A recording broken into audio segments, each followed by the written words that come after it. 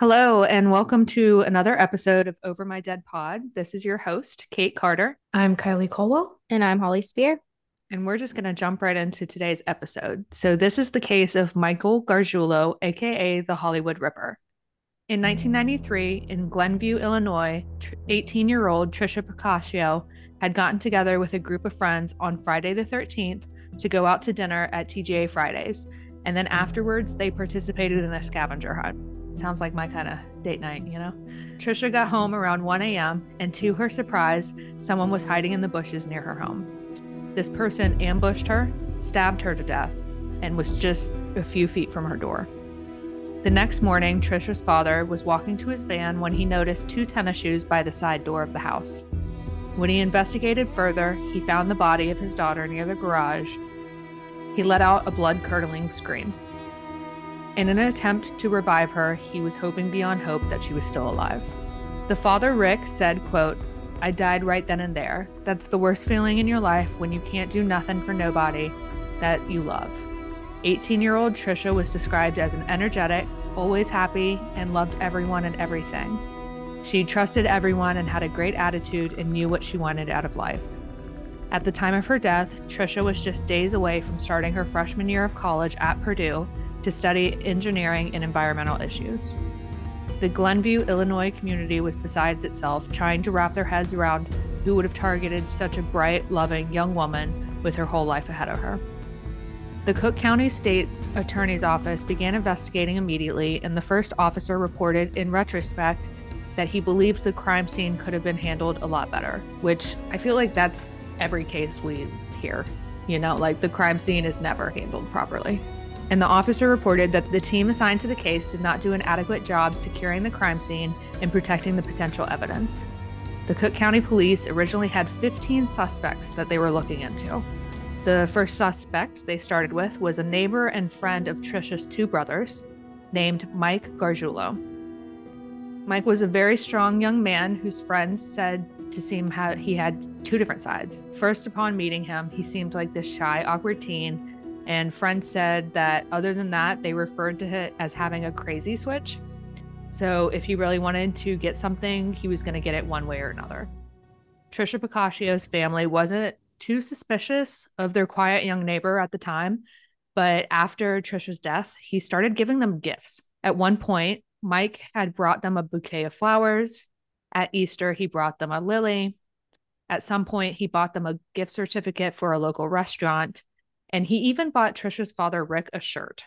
Police found this behavior very strange, and a psychologist reported to the police that it seemed like Mike was atoning for his sins, like giving them presents.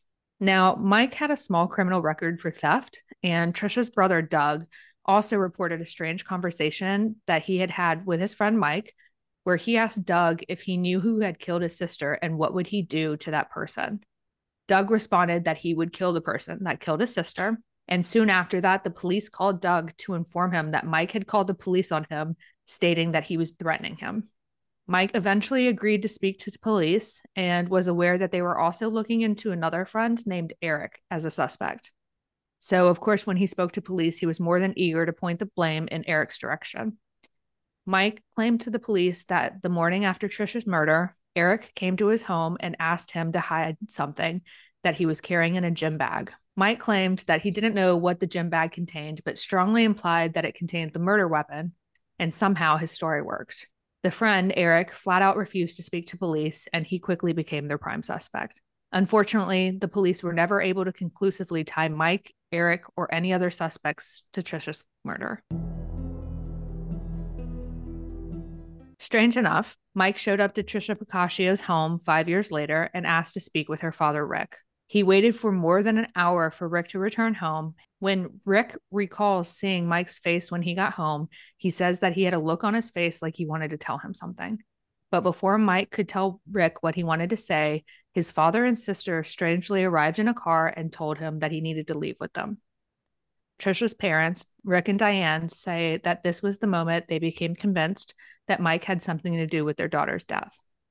Okay, it wasn't when he gave the dad a shirt? Because that was Right. an odd little gift. Right. Like flowers, I get gift certificates to like places. Yeah, sure. Maybe he was just trying to be nice. But then he like gives the father a shirt.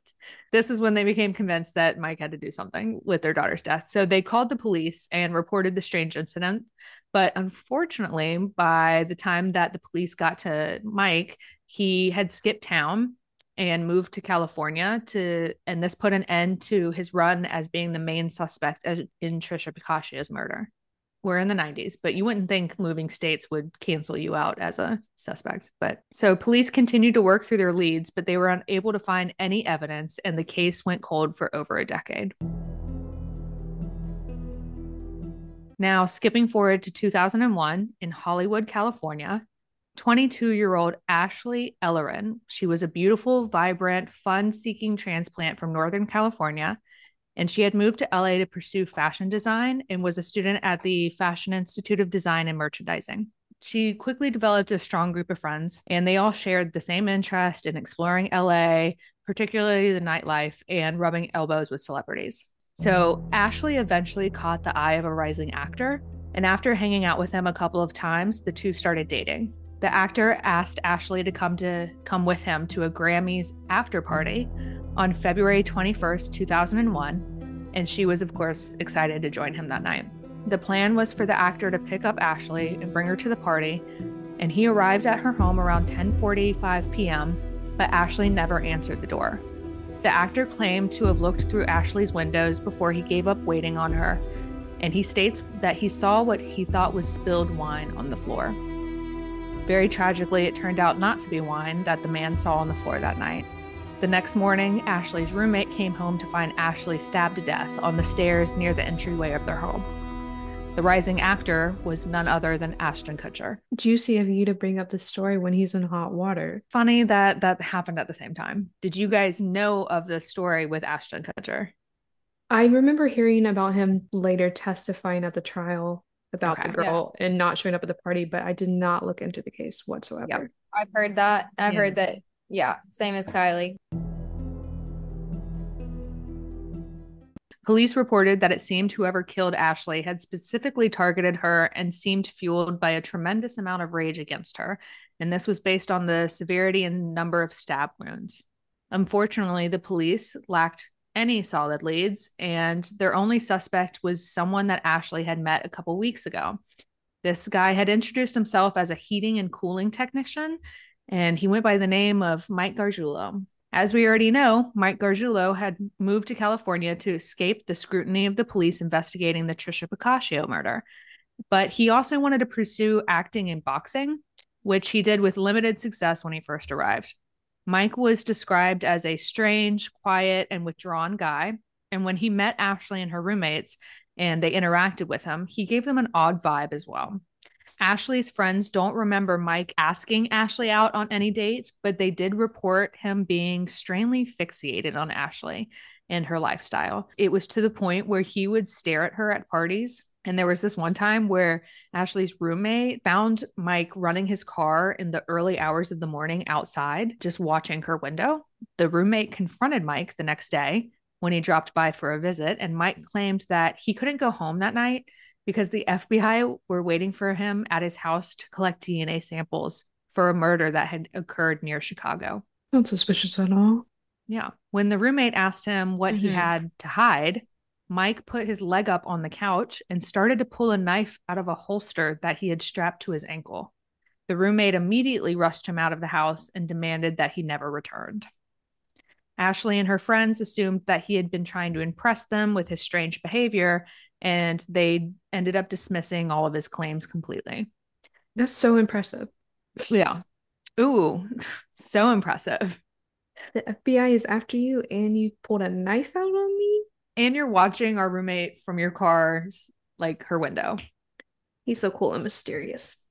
Unfortunately, once again, police weren't able to find any credible evidence tying Mike or anyone else to Ashley's murder, and this case went cold.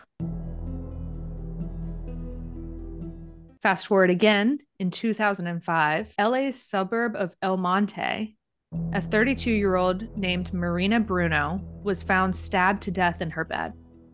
Someone had removed a screen from her kitchen window, found a kitchen knife, and had attacked her while she slept defenseless in her own bed. Much like Trisha Paccaccio's murder, police reported that the violence inflicted on Maria was phenomenal and that she left somewhat mutilated from the attack. And just like the case of Ashley Ellerin, Maria was very beloved and had no obvious enemies that would inflict any type amount of violence on her. The police eventually eliminated burglary, assault as motives for this murder, and they basically stated that Maria had been, quote, killed just to be killed.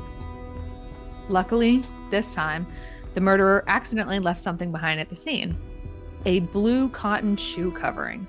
So when I say a blue cotton shoe covering, what pops in my head, because I tried to look up pictures of this shoe covering, because so far there's no evidence that any of the other murders. What I have in my head is basically like when you're in the hospital and you have to put the blue shoe coverings on your shoes, like to go into surgery and stuff. That's what I'm thinking. No, I think that's what it is. But you know what's very odd and funny? I was talking about that show based on a true story. Yeah. The show on Peacock. It's about the true crime podcasters, and they have, spoiler alert, they have like the actual serial killer like do the podcast with them. And that's how they figured out who the serial killer was because of the blue shoe covers. I wonder if it's based off of the story. That's what I'm thinking, because it is in LA. Oh, interesting. So other than the blue cotton shoe covering, there was also a drop of blood on the shoe covering that DNA tested and confirmed that it was Maria. Maria had originally immigrated to the United States from El Salvador as a child, and she went on to meet and marry her husband when she was pretty young. But at the time of her death, she was a mother of 2-year-old twins, a 4-year-old, and a 5-year-old. Maria had recently separated from her husband, who had custody of the children, and she was just getting back on her feet as a single woman. Maria had moved into an apartment complex, and you'll never guess who lived across the courtyard right in front of her door. Yep, that's right, Mike Gargiulo. At the time, Mike didn't come on the police radar, and with no other evidence other than the shoe covering to work with, the case went cold. So another fast forward.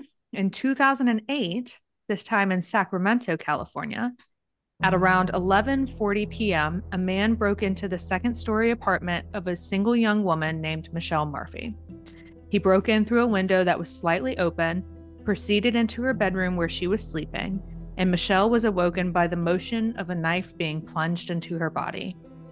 Michelle was stabbed multiple times in the chest, shoulders, right arm, and also had wounds on her hands from attempting to grab the knife. Now, remarkably, Michelle was able to get into a position where she was able to kick the assailant off of her, and instead of completing his attack, he ran away. Michelle reported that her attacker said, quote, "I'm sorry," as he ran away.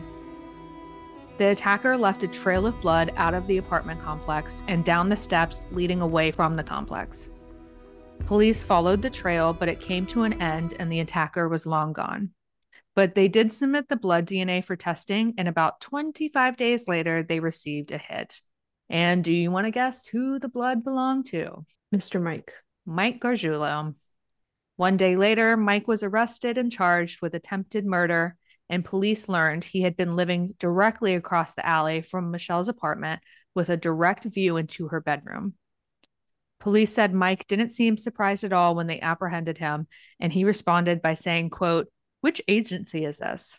Turns out Mike's DNA had been collected by the Cook County Police over a decade ago, and so Sacramento police immediately contacted Cook County to see where the connection was.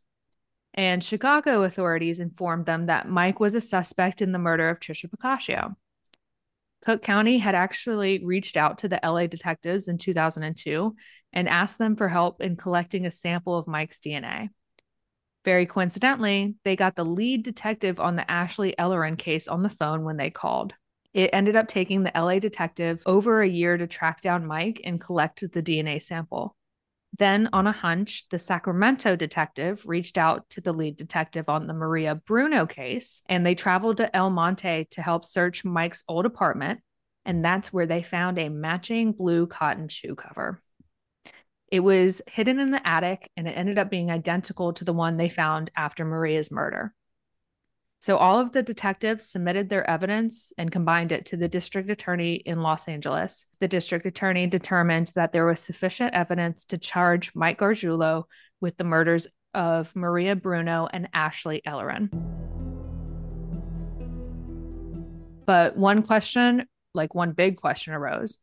After Mike was charged with the now 3 murders, why was he never arrested for Trisha Pacaccio's murder back in 2002 when the DNA matched? Police learned that the DNA collected by the LA detectives was a confirmed match for some unidentified DNA found on Trisha's fingernails.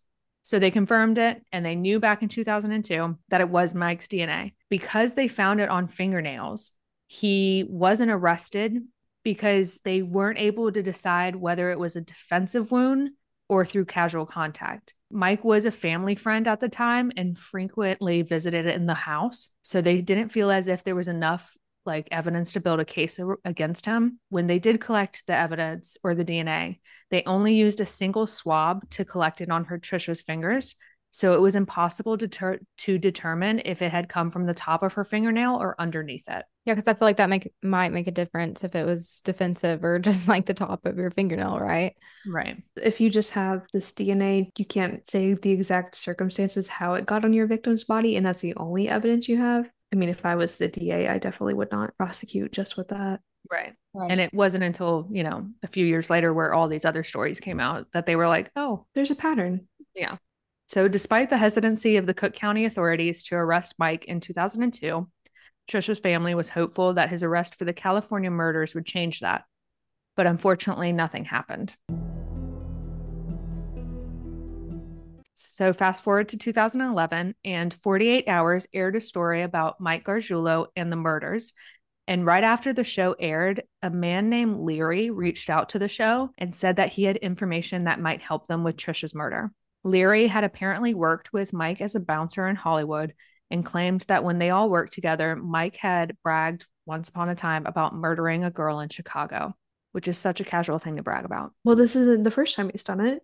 Right. And nobody believes him because they think he's just being weird. Another bouncer friend that was present also confirmed the story.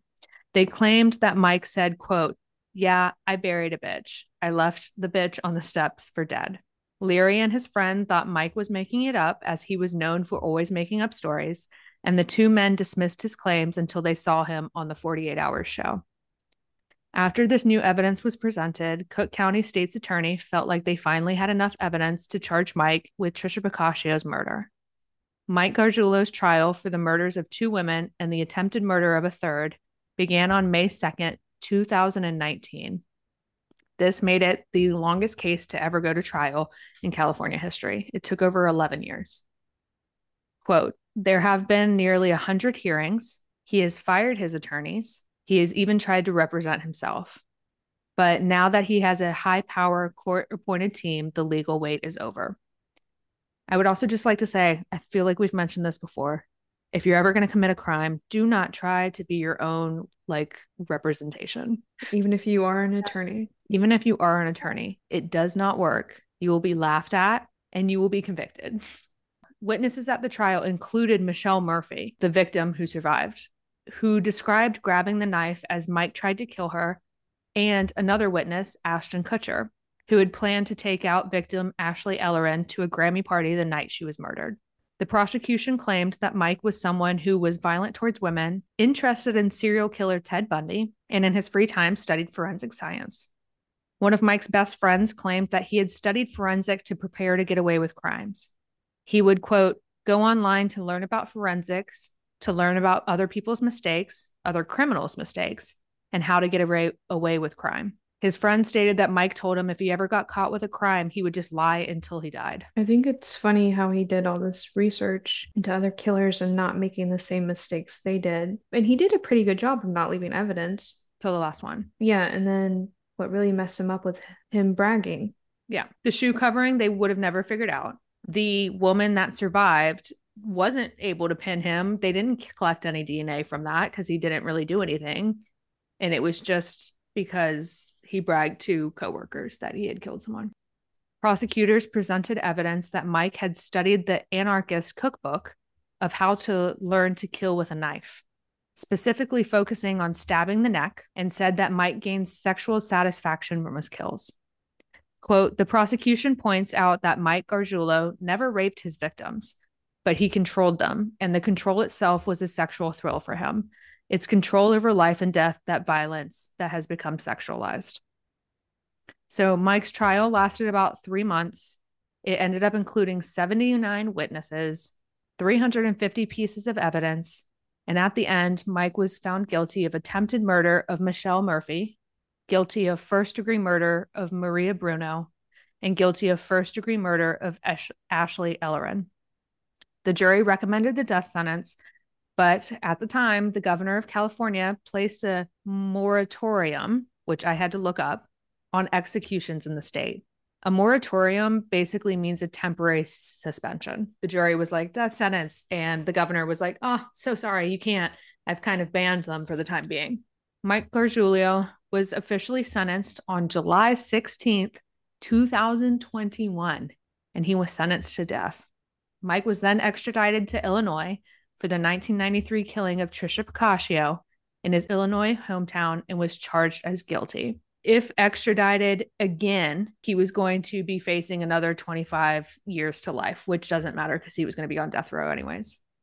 So according to reports, Mike is currently serving his time on death row at the San Quentin State Prison, but Mike maintains his innocence to this day. And that is the story of Mike Gargiulo, the Hollywood Ripper. So on a side note though, because I want to leave you with something interesting. Something that I found out while doing my research is that Mike was married in 2007 to a woman named Ana Luz Gonzalez, and they had a child together before she divorced him in 2009. This is like in the middle of his killings. He got married and had a child. And now there are more articles that circulate online that another woman, her name is Amber Touchton, she attempted to marry Mike while he was imprisoned on death row, but the LA County Sheriff Office did not grant the marriage as legal. Nothing else is known about these women on their lives today because I tried so hard to stalk and see like what's going on, where are they, what's the kid doing, especially the one that's trying to marry him on death row, and I couldn't find anything. So there's articles out there that say, you know, these women's names and stuff, so I believe they exist, but definitely private life now. But always find it fascinating when women marry criminals. Yeah, jailhouse murders are very interesting to me. Jailhouse weddings? Oh, did I say murders? Sorry. I love how the LA County was like, yeah, no, we're not going to let you marry him. What's the point? What? I don't get it. But apparently, like, she calls him her husband. So, like, there's articles that I read because I had to figure that out. It was like, you know, her and her husband. And I was like, wait a minute, but they're not married. She just says husband. I have a couple screws loose. And with that, thanks for tuning in to another episode of Over My Dead Pod. If you want even more information, including photos and sources of the case, you can check out our blog at overmydeadpod.com. Be sure to leave us a review wherever you're listening to this, and check us out on social media at overmydeadpod.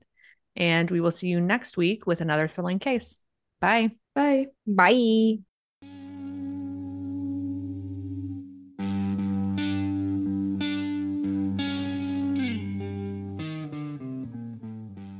And we're going to go ahead and jump right into our segment of overtime. I believe this week, Holly's going to start us off. So my update for today is last week we talked about the Innocence Project a lot, and I'm actually signed up for their emails, and I got, and I know this happens all the time, but I just love to read about it. So I'm just going to pull a quote. Marcellus Williams spent 24 years of his life on death row for a murder that DNA evidence now proves someone else committed. So this was a couple weeks ago, but the quote says, last week, Marcellus filed a civil suit against Missouri Governor Mike Parson for dissolving the board of inquiry that has been investigating his innocence claim before it could produce a report and recommendation, and against the Attorney General Andrew Bailey for moving to set an execution date after the governor had illegally dissolved the board. Now he's suing members of the state government, and he was exonerated by DNA evidence. So that's another awesome thing that the Innocence Project does. And that's just a little update. That was a crazy case too. I went and I followed them on social medias and whatnot, and I went and looked up everything about that too, because that's just, you always feel god awful when it's like 24 years imprisoned for a crime they didn't commit. I can't imagine. No, and I love when they sue them for millions and millions. They should. They should. Good. Yeah. Yep. That person shouldn't have to work a day in their life after that. That is absolutely crazy. Yep. And just the psychological effects of being in prison, thinking that you're gonna die almost any day, is life changing, life altering. I feel like at some point, I can't remember any names of them, but I've seen like documentaries of people who've gotten out of prison after stuff like that. And they're like, oh, it's been 30 years. I don't even know what a phone is. And I'm like, yeah, I cannot imagine how hard it's like you have to teach yourself everything over. And also, they don't have like, they probably don't have education, or if anything, they got their GED while in prison, but they're not going to be able to find jobs easy and stuff like that. So crazy. Good job, Holly. All right, Kylie, you up? So I have a slight little Murdoch update, Murdoch, whatever you want to pronounce it. But then I have an ethical question for you guys. So we all know the Murdoch shenanigans. I'm not going to get into it, but Alec Murdaugh's attorneys are appealing his conviction, and they had a little juicy press conference last week.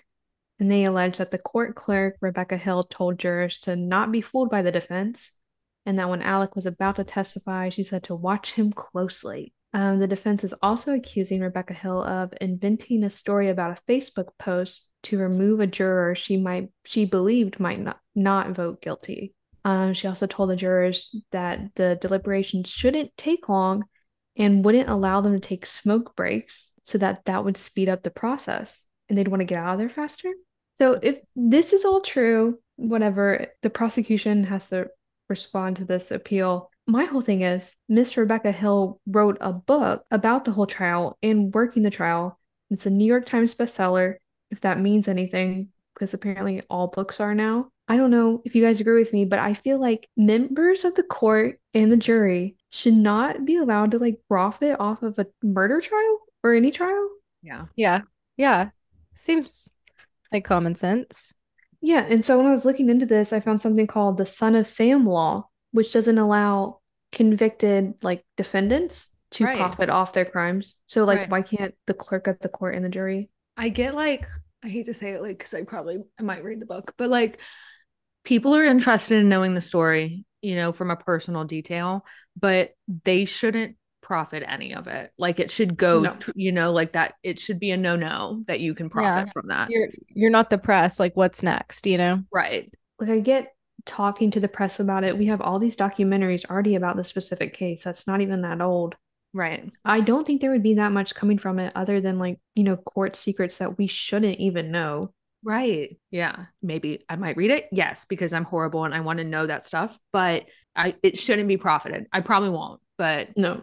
I think at minimum there should be like a waiting period. Like this is a brand new case. Right. Yeah. Yeah. We know he's gonna appeal. We know. Yeah.